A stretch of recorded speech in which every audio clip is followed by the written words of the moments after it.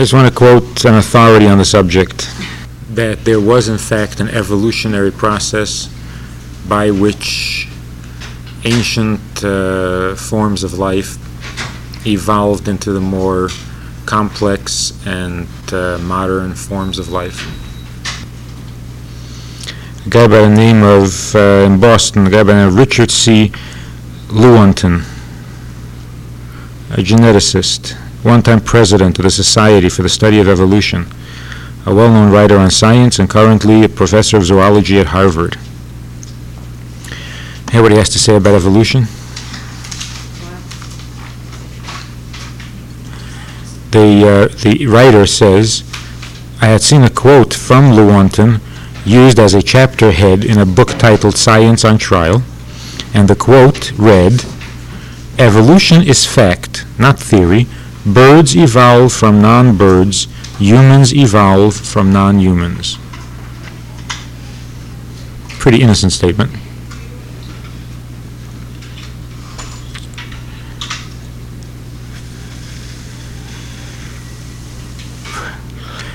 Finally, it was time to get around to the point of my visit. What about these claims? Evolution is fact, birds evolve from non-birds, humans from non-humans. The cladists disapproved, I said. He paused for a split second and said, "Those are very weak statements, I agree." Then he made one of the clearest statements about evolution I've ever heard.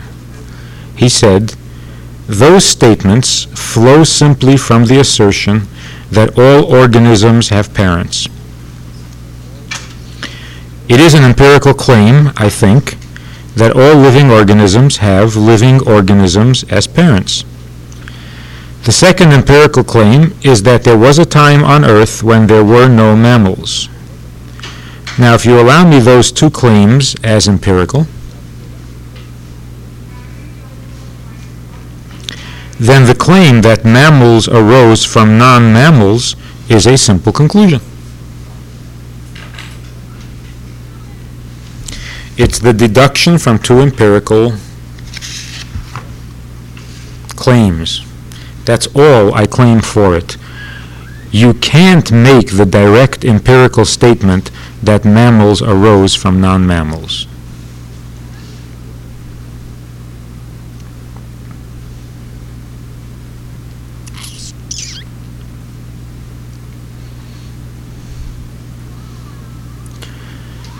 What I think is an even more revealing statement is, he then goes on, the writer goes on to say to the scientist, but the cladists say they don't really have that kind of information. Stuff derived from fossils. I'll read the whole thing. Lewontin's deduction was a simple one. The only problem is that it appears to be based on the evidence derived from fossils, I said, and the cladists say that they don't have that kind of information. So the scientist says, Lewontin says, of course they don't. In fact, the stuff I've written on creationism, which isn't much, has always made that point. There is a vast weight of empirical evidence about the universe, which says, a vast weight of evidence about the universe, which says that unless you invoke supernatural causes, the birds could not have arisen from muck by any natural processes.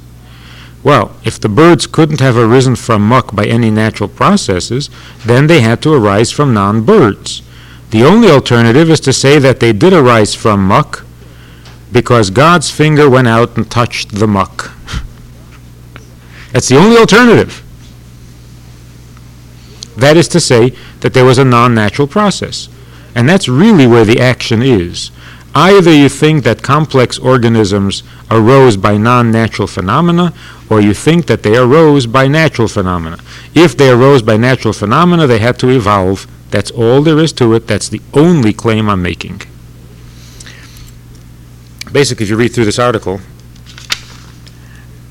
these assumptions that every high school kid makes, that there are fossil records, that there are bones on file that prove that this came from that and that came from this, It isn't true. There is no such file. There's no such evidence. There are no such bones.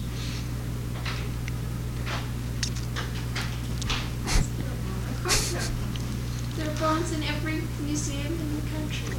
Natural history. Yes, but those bones don't prove anything. They're just bones. They prove that these species existed at one time.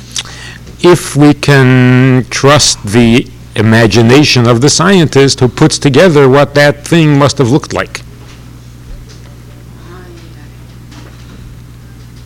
In other words, when the scientist is being honest, and you put him against the wall and say, just what exactly do you know for sure from these bones and from these fossils, the answer is nothing. It's like trying to imagine what a car is because you found a few screws from a carburetor. Quote. So, when the science books or the articles in popular magazines that say that the scientists found proof of this, that, it's not proof. It's speculation. It's based on a bunch of guesses, on a bunch of estimates, and on a bunch of wild imagination, like what color skin the dinosaurs had. What then do they know? Here's what the man says. The man says we only know two things. We only know that there weren't always mammals. We also know that living things come from living things. So if you tell me that there weren't always human beings, that there was a time when there were no human beings, then I am logically forced to assume that there were living things that were pre-human and that humans came from that.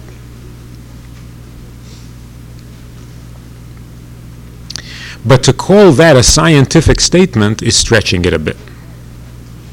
That's not science. Science means what you can duplicate in a laboratory. Science means what you can test. Science means what you can marshal evidence for. This is pure imagination. Particularly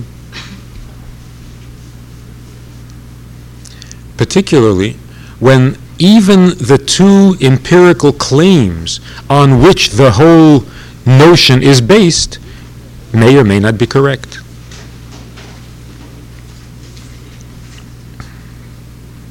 How do we know that there was a time when there were no humans? No humans. No mammals. How do we know there was a time when there were no mammals? Actually, we don't know that. We assume. Also, how could we possibly say that it is an empirical claim that all living organisms come from living organisms? There's no such... That's not true either. It's not true. But then you can't call it science. You see, then you can say, yeah, it's possible. Right. Just the way previous lives are possible. But we can't say actually. That's right. That's right. That's right. So, when you've got a double thing like that, you say, first of all, I am guessing that all living organisms come from living organisms. And based on that guess, I will make another guess. That humans come from some pre-human form of life. And then to call that a fact, and to call that science, and to say we know, we don't know. It's really total speculation. Now, other fields of science themselves, like the field called cladists, who are not very popular because they never discover anything, they claim that the entire language of evolution is not only non-scientific, but that it's a hoax. The use of certain words that make things sound very impressive and very factual are really nonsense words to begin with. As for example, everybody knows that vertebrates come from non-vertebrates. The cladists say, cladists are the scientists whose job, whose role is to classify and categorize the various things that exist in this world. For example, is a tomato a fruit or a vegetable? So their job is to determine what species does a tomato belong to. Or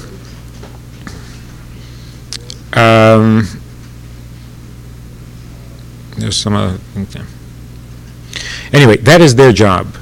When you see a bug, you take it to, what is it? It's a fruit. Is it really?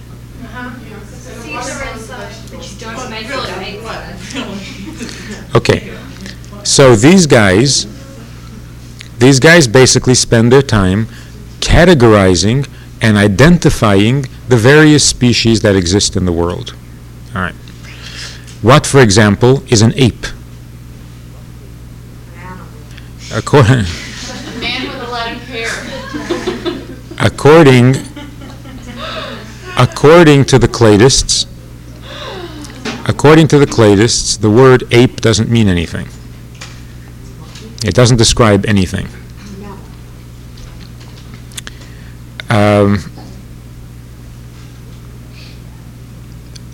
Their reaction to evolution, their reaction to the statement that vertebrates come from invertebrates, their response to that is, you're talking gibberish. There is no such thing as an invertebrate. If you're a scientist, you have to say something. When you say that vertebrates come from invertebrates, you've said nothing, because there's no such thing as an invertebrate. It doesn't mean anything. Is that like a jellyfish? Invertebrate means something that doesn't have a spine. Like a jellyfish or like a strawberry.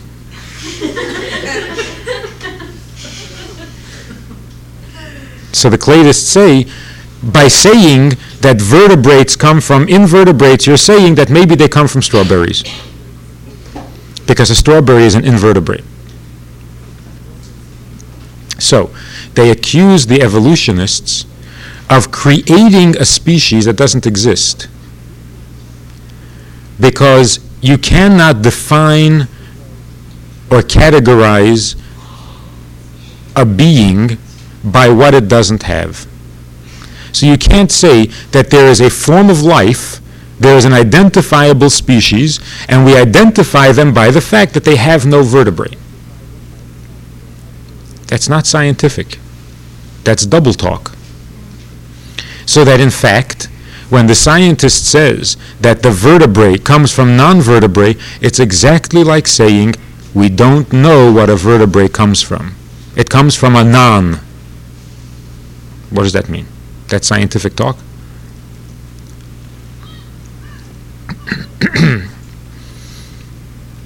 So you see that the scientist quoted here didn't use those terms. He didn't say, we know that there weren't always vertebrates in the world, and then the empirical claim is, or the conclusion of from this empirical claim is that vertebrates come from non. He didn't use that language. He said there weren't always mammals, and that therefore the mammals must have come from non-mammals. What is a non-mammal? Anything, you name it. What's a non-mammal? Fish. Yeah. Are they saying then that they came from fish? No. What kind of proof do you have that it came from fish? None at all. But it must have come from something that wasn't a mammal. So it could have come from a tomato. Only we don't know what a tomato is yet. so we can't say that. Maybe it came from a strawberry. So it's a totally non-scientific statement, other than to say, this wasn't always, so who knows what it came from. And that's what it amounts to. What are you trying to say is that there weren't and now they are? That's the empirical claim. First they weren't, now they are. Therefore, ta-da, non-mammals come into existence. We don't know if they were there before or not. We don't know, we're guessing. We're assuming. Then there's another thing, a rather necessary. A scientist cannot say that a given condition is fact because we've never seen anything other than that.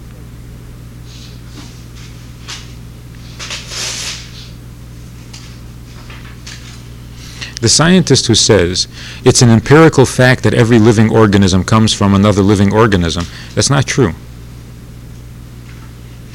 There's no such fact.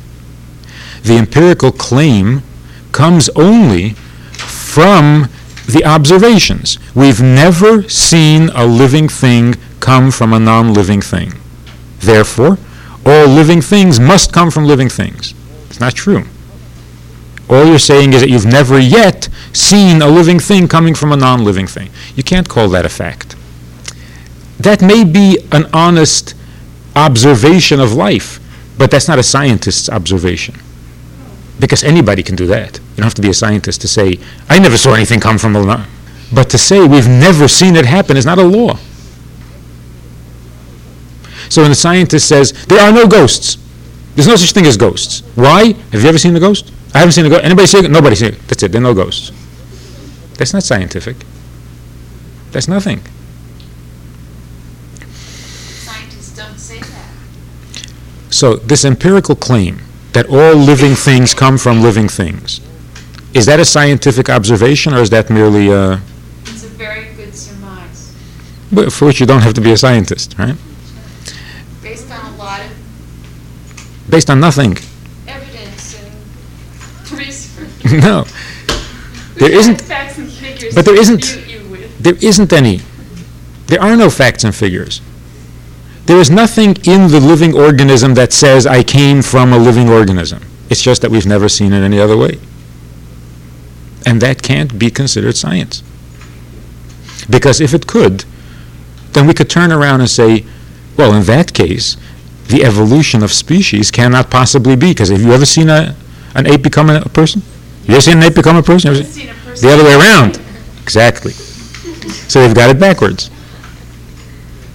As a matter of fact, that is true. The Medrash says that in the building of the Tower of Bavel, some of the people there were punished not in that not only their language changed, but that they became apes. Then we might as well believe in whatever, in all kind of things and miracles. Yeah, we might as well. That's where he's leading. We might as well.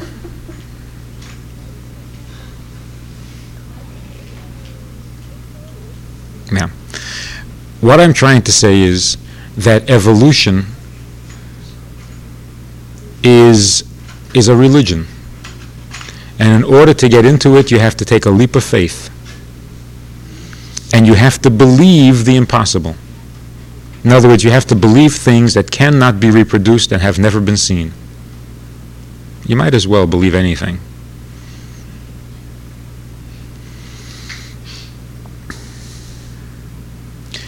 Also, I like this cautious language. What is an empirical claim? Scientists used to speak of empirical facts. What is an empirical claim? If it's empirical, why is it a claim? And if it's only a claim, what makes it empirical?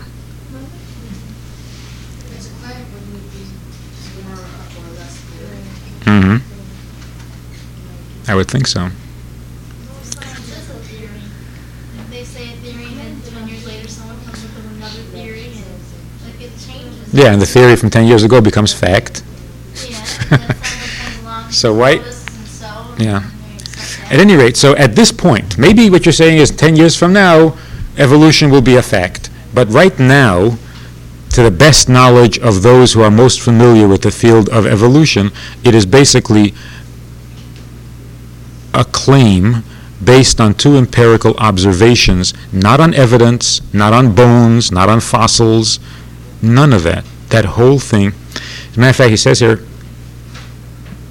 in this article, he interviewed the curator of a museum where they had in their hall, they had this sequence. Now you see it sometimes in textbooks and school books, where they show the little horse and the bigger horse and the bigger horse until the horse becomes what we know it today. And he spoke to the curator, and the guy told him that he was so embarrassed by that thing. He doesn't know how it got up on the wall, because it's totally untrue. There's absolutely no evidence to it, and he's embarrassed that it got into a museum. The man makes a very innocent observation, interesting observation here also. He says that concerning the missing link, everybody's looking for the missing link between animal and human. And this guy says, the scientist says, there's no way of finding that link, because if this thing we find is similar enough to human beings so that we could claim empirically that this is the ancestor of the human being, then it's not interesting. Then it's just a human being. If it's dissimilar enough to be interesting, then there's no way we can claim ancestry.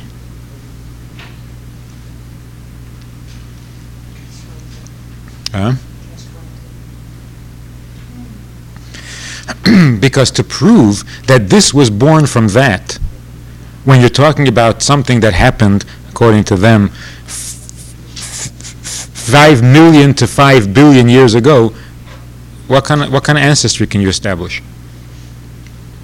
Even if you could prove that they both existed, even if you can prove that one existed before the other, that means ancestry?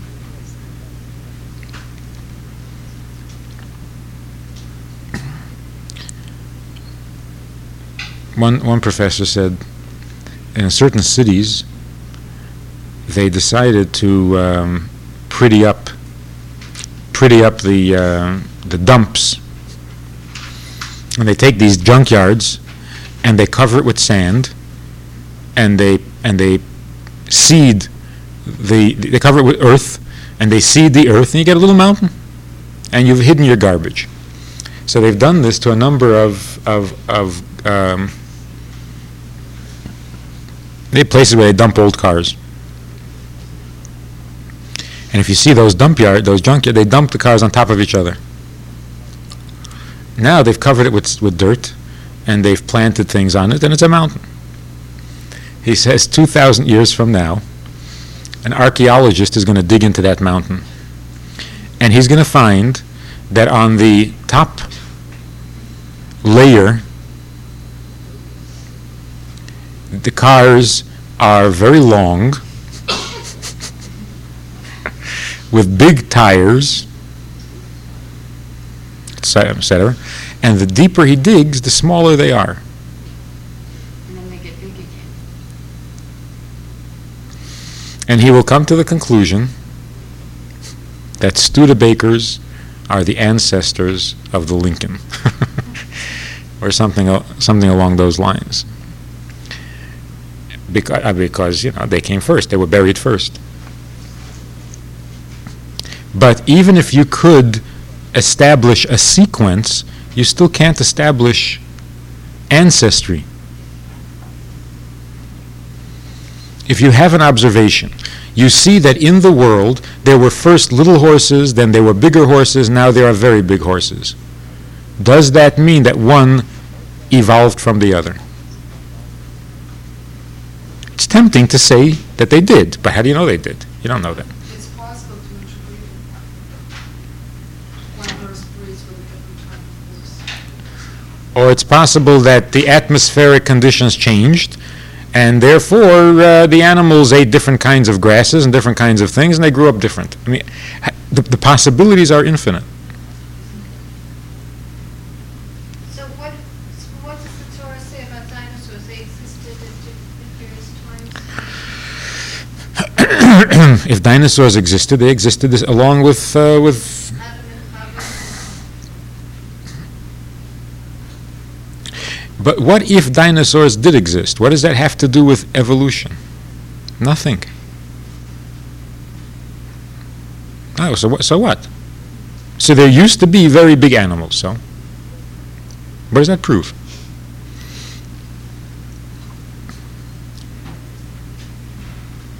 But why is it an issue to say that and I agree with you, evolution requires a leap of faith also, although we do have a lot of empirical evidence.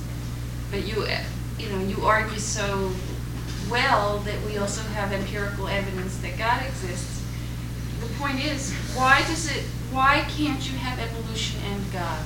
Why can't you have the idea that God created the world and things evolved slowly, and that each day, but I mean, why can't they exist together? Why does one have to preclude the other? Well, before you're going to start making a shidduch between God and evolution, you first have to make sure that evolution is a worthy a worthy partner, a worthy mate.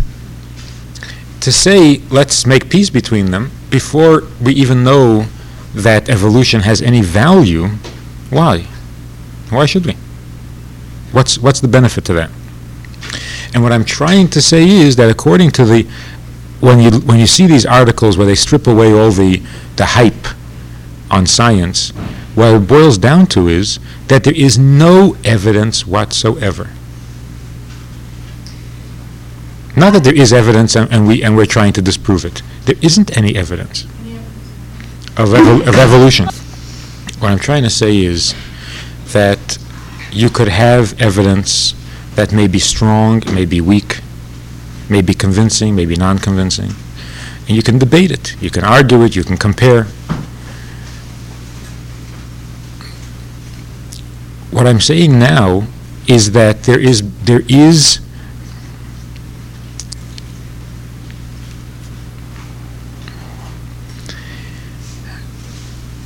there was a skull that for a long time, Lucy, that for a long time was considered evidence of something or another. And again, I'm not going into the arguing whether it is good evidence or not good evidence, but it was considered evidence of something until it was discovered that the whole thing was simply a lie. It was a simple monkey skull, and they purposely and maliciously exaggerated and made a big thing out of it because they had spent thousands of dollars on this dig and they had to come up with something. So I'm not saying that the evidence is not good. I'm saying that there is no evidence. There's only speculation. You can't call it evidence. When they find a skull that turns out to be 12 million years old, that's part of the evidence. Evidence of what? What does that prove? So there's a 12 million year old skull. Therefore, and it looks a little bit like a human skull. Therefore, you can't call that evidence. But what do you call it? A skull. Yes, but if it's 12 million years, I mean, is there any way, I'm supposing, I mean, there are hypotheses that they can say that it's 12 million years old, maybe it's only 5,000 years old. Okay, so the only thing that really gets stated, which is in conflict with Torah, is the age of the universe. But evolution? There's no evidence to evolution. There's only evidence to a sequence of, but ancestry? So what can we say about that? Age of the universe. And also, Okay, we'll get to. Do you think that, I mean, or has it ever been questioned that Hashem might have written the story of creation as an allegory for people? I mean, that Hashem wrote it in a manner so that we would understand our purpose. It's not intended to be a science text. Okay. This is basically what I'm trying to lead up to. Where is our confidence? What do we put our confidence in? When the scientists came out and proclaimed that the earth goes around the sun rather than the sun going around the earth, any number of rabbis and scholars and knowledgeable Jews immediately ran to amend the text of the Chumash so that Torah would not end up saying that the sun goes around the earth. In other words, immediately the response was, "Ooh, Torah messed up. Torah made a mistake. We got to adjust it, reinterpret it so that it doesn't conflict with science." I mean, really embarrassing thing when when the American astronaut landed on the moon, Rabbi Goren, of all people, who was a brilliant scholar, maybe not a very good politician, but a brilliant scholar, Rabbi Goren immediately, I mean, it's shameful, he immediately said that the text in the Siddur should be changed. Which text? The bracha you make when the moon is full. Kiddush Levana. There's a text there that reads, just as I could never reach you, may my enemies never be able to reach me. And we're talking about the moon. So since this guy landed on the moon, he said, change it, fix it. It's an embarrassment.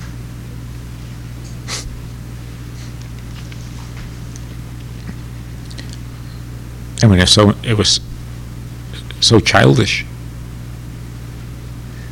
Obviously, the meaning of the text is that as you stand there on earth and try to jump and you can't reach the moon, doesn't mean that there's no way anyone can ever get. The prayer is that in order for my enemy to harm me, he should have to spend as much money as NASA spends to get to the moon. It's a good prayer.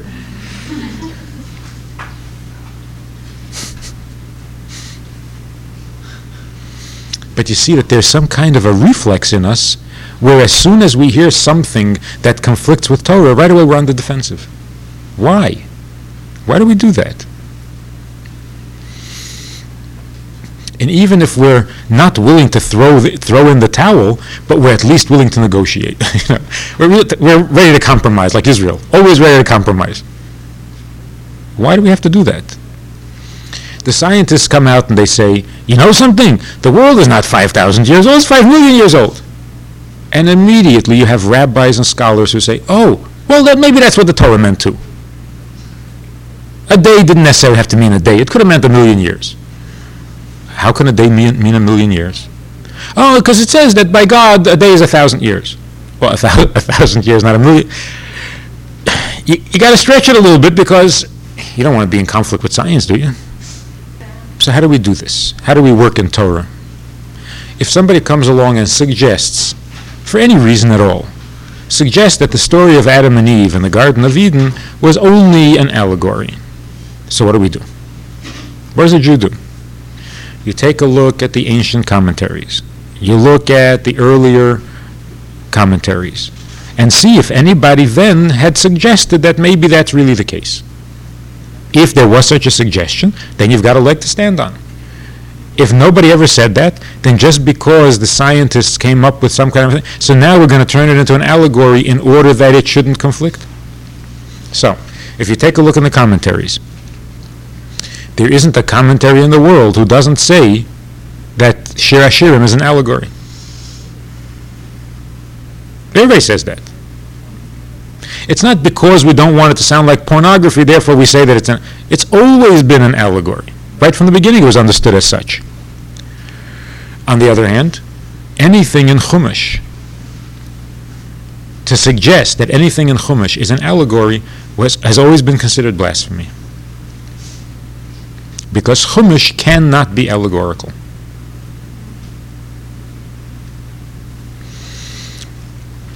The prophecies about Mashiach, the Rambam says, are allegorical. The wolf will lie down with the lamb. Well, who knows what that means, the Rambam says. We'll find out when it happens. But does it mean that the nature of the wolf is going to change? He's not going to eat lamb chops anymore? No, it doesn't necessarily mean that.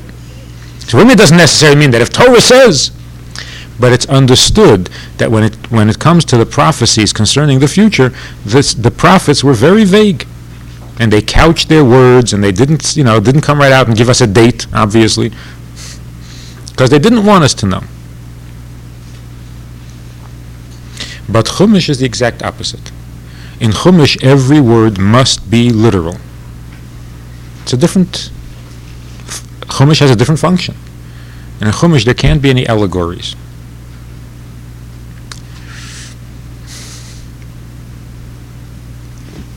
Then there's an interesting thing. An interesting Rashi on Noach. The thought that maybe in the pre-flood days, time was counted differently. Maybe the year was different then. Maybe a month was different then. Maybe a day was different then. How do we know what people then considered a year, or a week, or a month?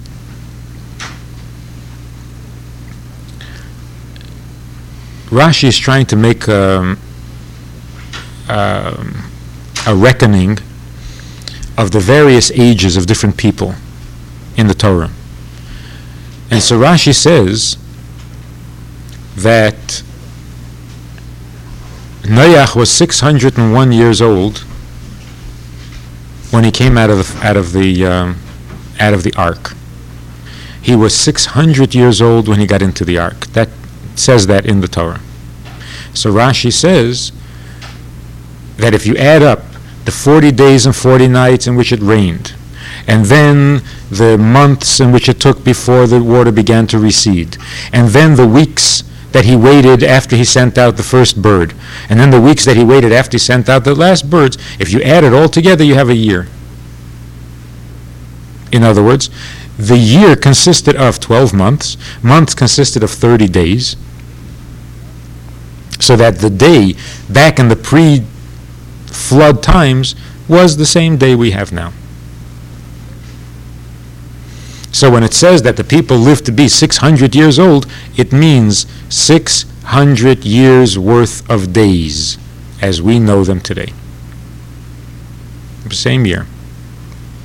Same months, same weeks, same days.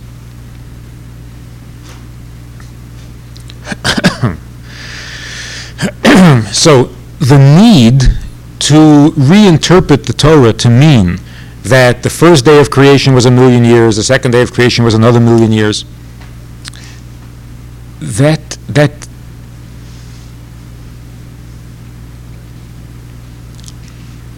expresses a feeling of insecurity that we have about Torah.